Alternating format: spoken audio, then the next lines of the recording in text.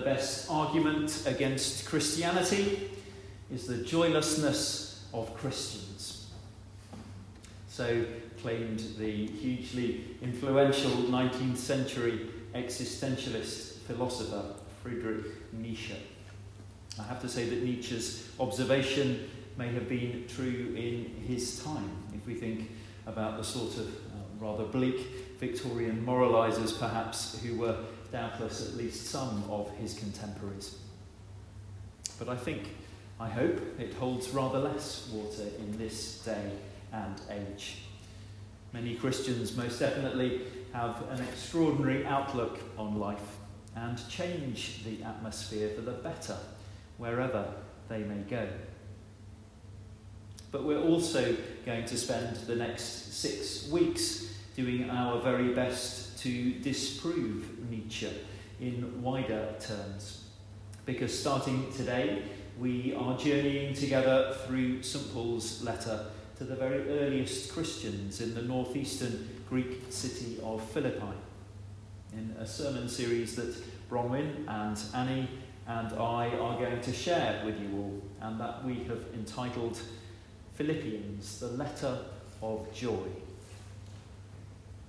I should say at this stage as well that in our readings we're going to cover the whole book, the whole of the letter in 6 weeks. Philippians is only a relatively short book, 4 chapters, but in order that we hear all of it, some of our readings may be a bit longer than we would normally have, like this morning's. You've got a tiny gospel in compensation.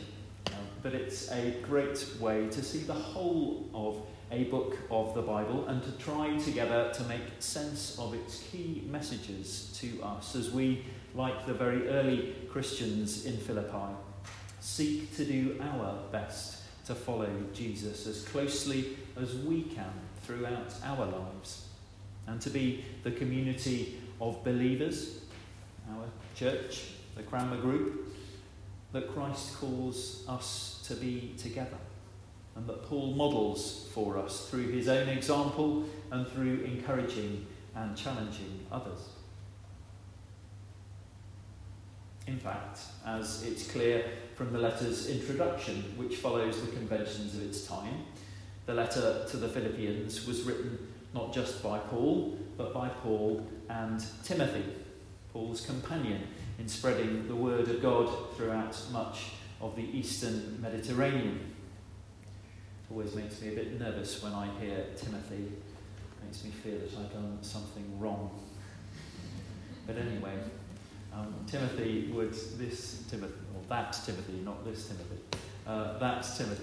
would most likely have been the scribe to whom Paul dictated his letter. But it's also the case that, particularly as Paul's trusted companion and guide, Timothy would also very probably have made some contributions to the letter in its final text. You can imagine them sort of sitting together alongside one another, crafting it mutually. Slight conjecture. We've no real way of telling which is which, but it's from the pair of them in its introduction, so we presume that Timothy made more than a small contribution. What we do know, however, is that Paul had visited the Roman colony of Philippi in, we believe, 49 AD, and that he'd been instrumental in the planting of the church to whom he's addressing this letter. We see that foundation in chapter 16 of the Acts of the Apostles, where we're also told of Paul and his companion at that point, Silas, being thrown into prison by opposing crowds, but then miraculously escaping mid-earthquake and bringing the jailer and members of the jailer's family to faith in Jesus Christ and being baptized on the spot.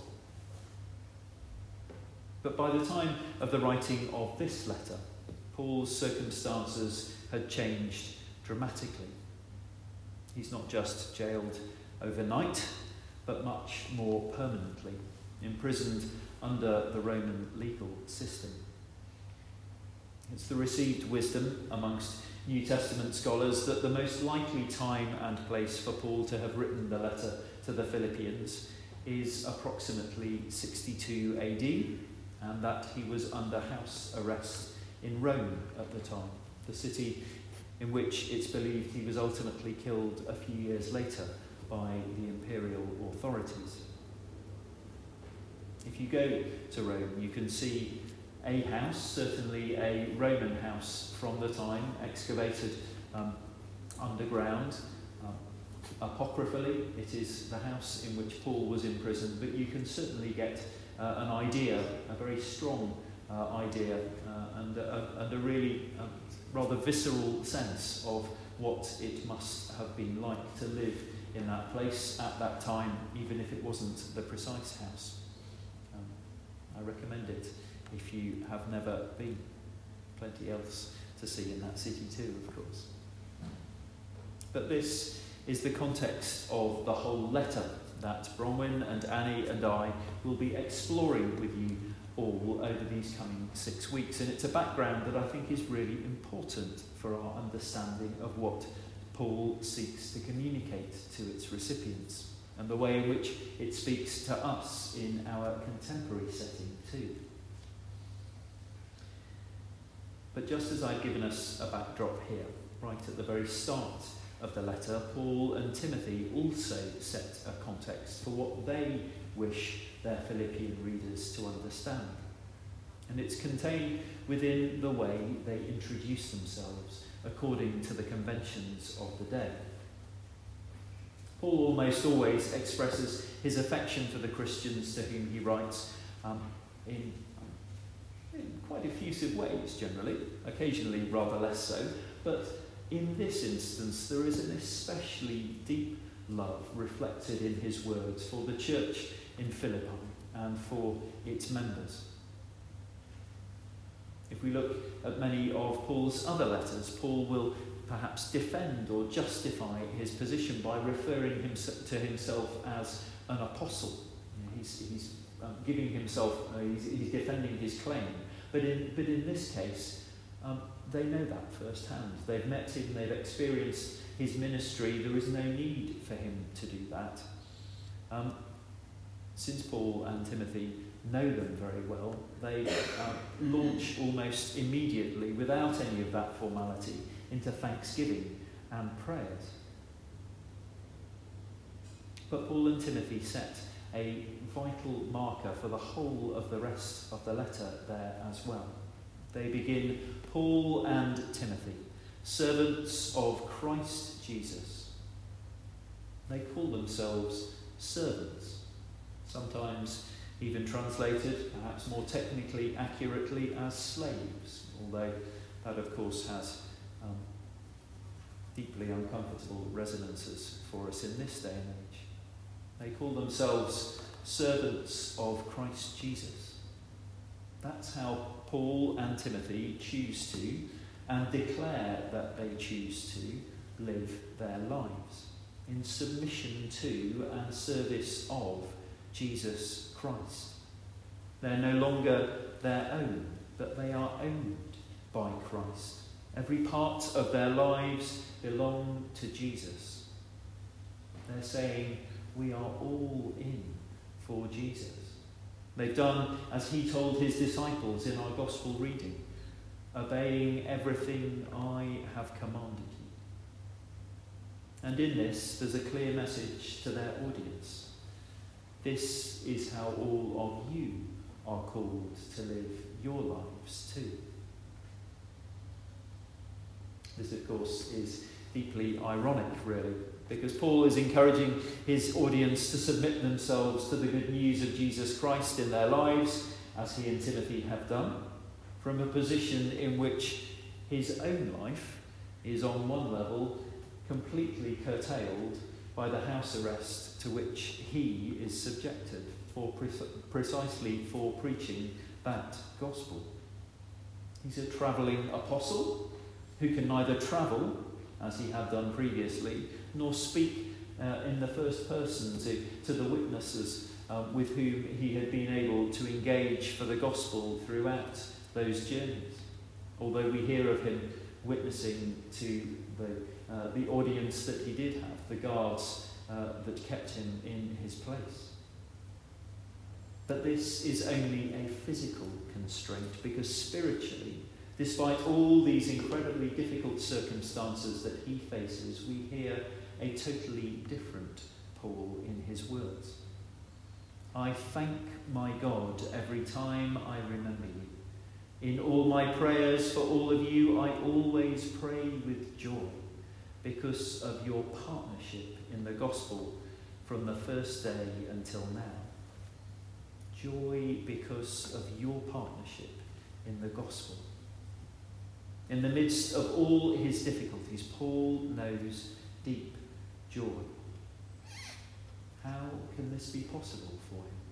And how might it also, especially if we face significant challenges in our lives, as I know many of us in our community do, how might it be possible for us to share in that deep joy too? First of all, it's really important for us to define what joy is and what it is not. Joy is not happiness. All of the factors that result in a decline or indeed an increase in our happiness are circumstances that are thrust upon us. They're beyond our control. Often we have a vision of how life ought to go. And if our vision isn't accomplished, then our happiness is undermined. Our happiness is very dependent on the interplay between our vision for our lives and the nature of the circumstances around us. What we perceive, what we believe, and what we achieve. But Paul is writing to his Philippian brothers and sisters in Christ not about happiness, but about the joy they share in the gospel. Verse 6 of our reading is one of the best definitions of biblical joy. Joy that's not about the vision that I may have for my life, but rather trusting that what God intends to accomplish, he will accomplish in my life. This joy rests in the vision that God has for Paul's life, for the Philippians' lives, and for our lives. And these things cannot be more different.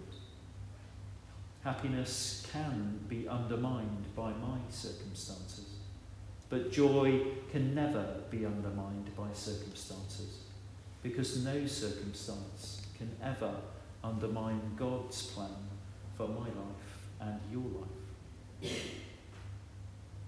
Our joy, therefore, I suggest, springs from the extent to which we trust in God, in his love for us, and in his providence over our lives.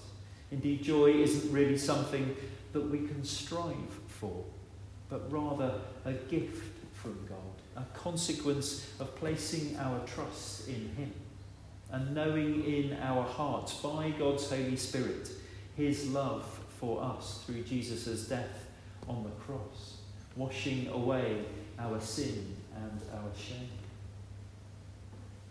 Paul understands this so profoundly that even though all that he's done for years is to share the gospel with so many, and he knows that there's so much more that he yearns to do on earth, bringing people to Christ, Paul realises that he can barely choose between continuing this joy-filled work of God alongside those whom he loves, or departing and being with Christ. For Paul, living is about being with Jesus, and dying is about being with Jesus. And Paul recognises this also in all God's holy people in Christ Jesus at Philippi, as he refers to them. He speaks with such generosity and such grace of the partnership that he and all of them, not just the overseers and the deacons that he refers to specifically, but all of the believers in that city, that he and all of them share in the gospel, since he seems to trust in the Lord, that he has begun a good work in them, and that he will carry it on to completion until the day of Christ Jesus. So what may we, in conclusion, draw out of this, the first of our Sundays with Paul and the Philippian Christians? First, that like Paul and Timothy, we are all called to dedicate the whole of our lives to Christ. That in the word of Jesus' Great Commission, we obey everything he has commanded us. Second, that like Paul, through our trust in Christ's redeeming work and the Holy Spirit's transformation of us, we are able to receive the gift of God's great joy. The knowledge that his plan for our lives will be accomplished in spite of all the difficult and challenging circumstances that may surround us. And finally, I'd like to suggest that each of us can have a renewed confidence in our faith and in our value to the spread of the gospel, however weak some of us may feel in both of these regards. If Paul, the greatest apostle of them all, refers to the fledgling Christians of Philippi, each and every one of them, as partners in that spreading of the gospel, surely we too can be affirmed in our faith and in how God can use us in sharing the good news of Jesus Christ. May we leave here this morning, each one of us, with a renewed sense of joy in the gospel and of its message for us and for all. In Jesus' name I pray.